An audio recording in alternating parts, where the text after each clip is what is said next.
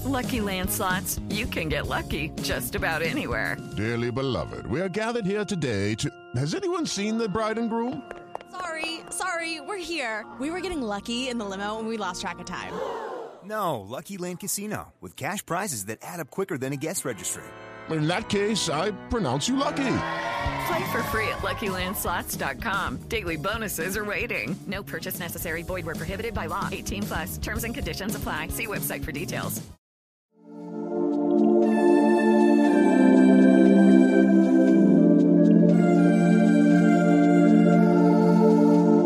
It's one small step for man, one giant leap for mankind.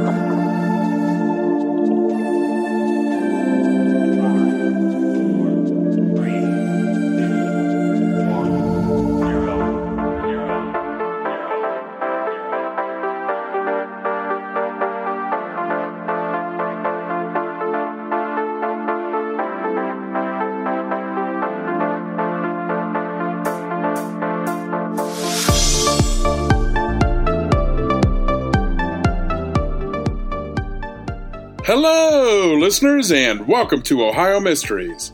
This is our 10-minute mystery edition, a little slice of intrigue in the middle of your week.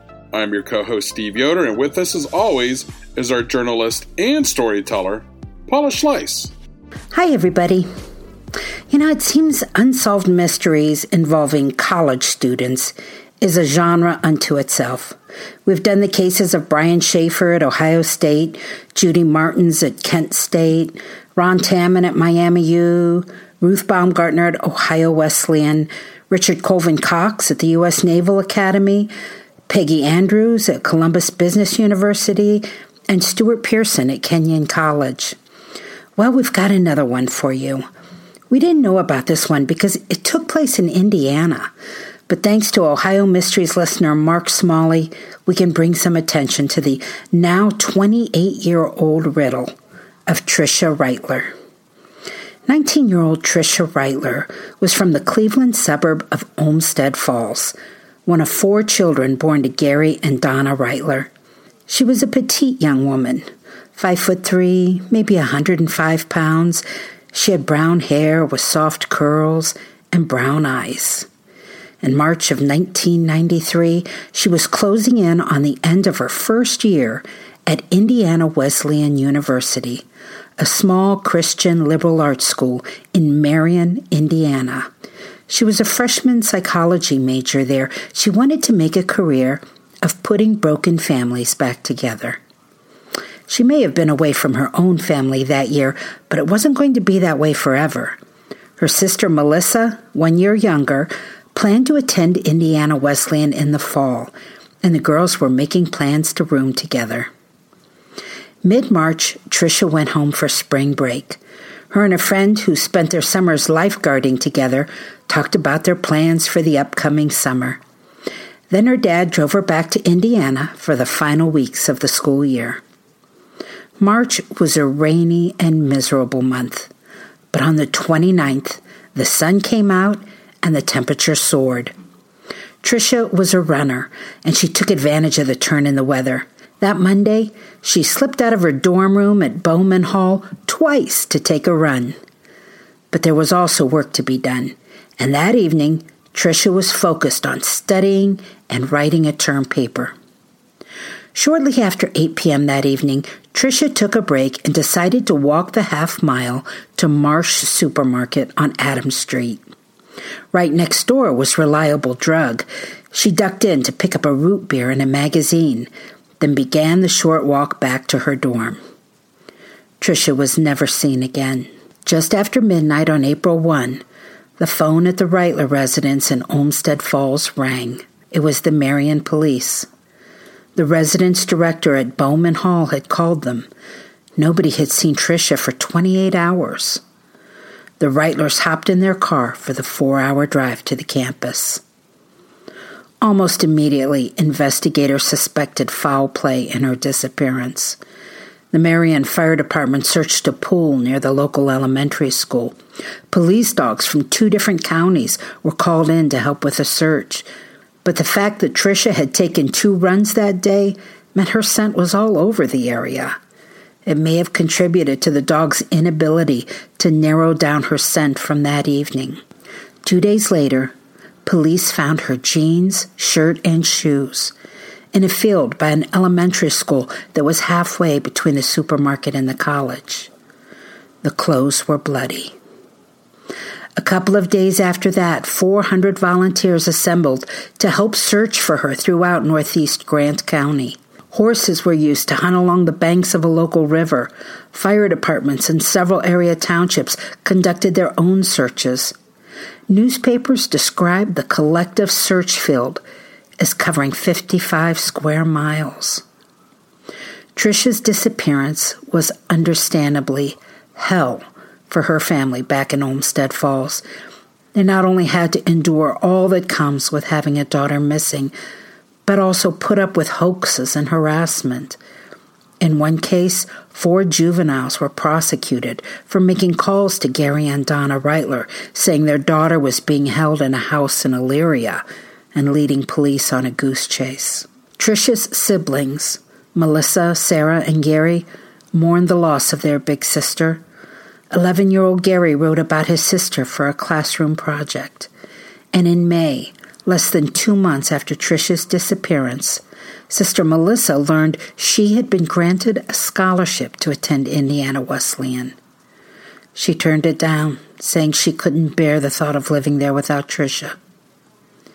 Gary and Donna Reitler put up a $5,000 reward for information on their daughter, while also making plans for a funeral. Even though they had no body and no evidence that she was dead, they felt in their hearts that she was. Sometimes the pain is so great, Donna said, it's hard to breathe. Tricia's dad said she was a fighter. She wouldn't have gone anywhere willingly. Back at Indiana Wesleyan, the friends Tricia made that year also grieved. Her roommate, Belinda Berry from Michigan, recalled how the week before Tricia disappeared, the 2 roomies hosted 2 high school girls who were considering the university. They had given them advice on how to be safe, advice that included not walking alone at night. It was advice Tricia didn't always take herself. She was a person who liked to be by herself, Belinda told a reporter. She was very, very independent. As the months and years went by, police responded to reports of remains found now and then, testing them to make sure they weren't Tricia. In November of 1994, a human skull was found in Marion, Indiana, by 5 youths playing beneath a railroad bridge. What are the chances, right? A day later, a forensic pathologist said it wasn't her. From time to time, billboards went up, pleading with people for information in the case. In November of 1994, police had their first real suspect. A man named Larry Dwayne Hall had been arrested in Wabash, Indiana, on a charge of kidnapping a 15-year-old girl in Illinois. But police were also eyeing him for multiple homicides. Hall grew up in Wabash, living in the Sexton house of a local cemetery where his father was the gravedigger. Investigators described Larry as being of low IQ, an avid reader of detective magazines, and a Civil War reenactor who traveled throughout the region. Hall was eventually convicted in the 1993 kidnapping of Jessica Rausch in Georgetown, Illinois. During interviews, he confessed to multiple rapes, murders, and kidnapping, 39 in all. He even admitted to killing Tricia. But he ultimately recanted them all. And even though authorities refer to him as a serial killer, and books have been written about him calling him a serial killer, he's never been convicted of a single murder. He's serving a life sentence in a North Carolina federal prison for that 1993 kidnapping that happened the same year Tricia disappeared. In 2003, on the 10th anniversary of Tricia's disappearance, her parents gave an interview to the Marion Chronicle-Tribune. Justice was their second priority now, they said.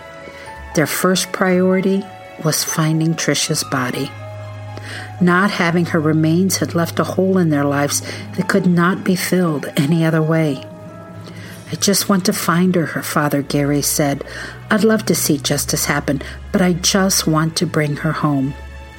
Mother Donna added, we're not out for revenge, not in the least. I don't even want to know the details. We just want to bring her home. That's it for our 10-minute mystery. We'll see you here Sunday for our next regular full-sized Ohio Mystery episode. In the meantime, enjoy the rest of your week. May all of your mysteries have happy endings.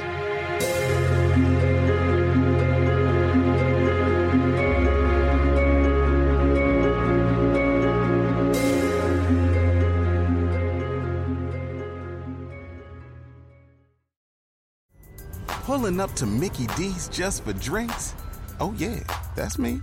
Nothing extra, just perfection and a straw. Coming in hot for the coldest cups on the block. Because there are drinks. Then there are drinks from McDonald's. Mix things up with any size lemonade or sweet tea for $1.49. Perfect with our classic fries. Price and participation may vary. Cannot be combined with any other offer. Ba-da-ba-ba-ba.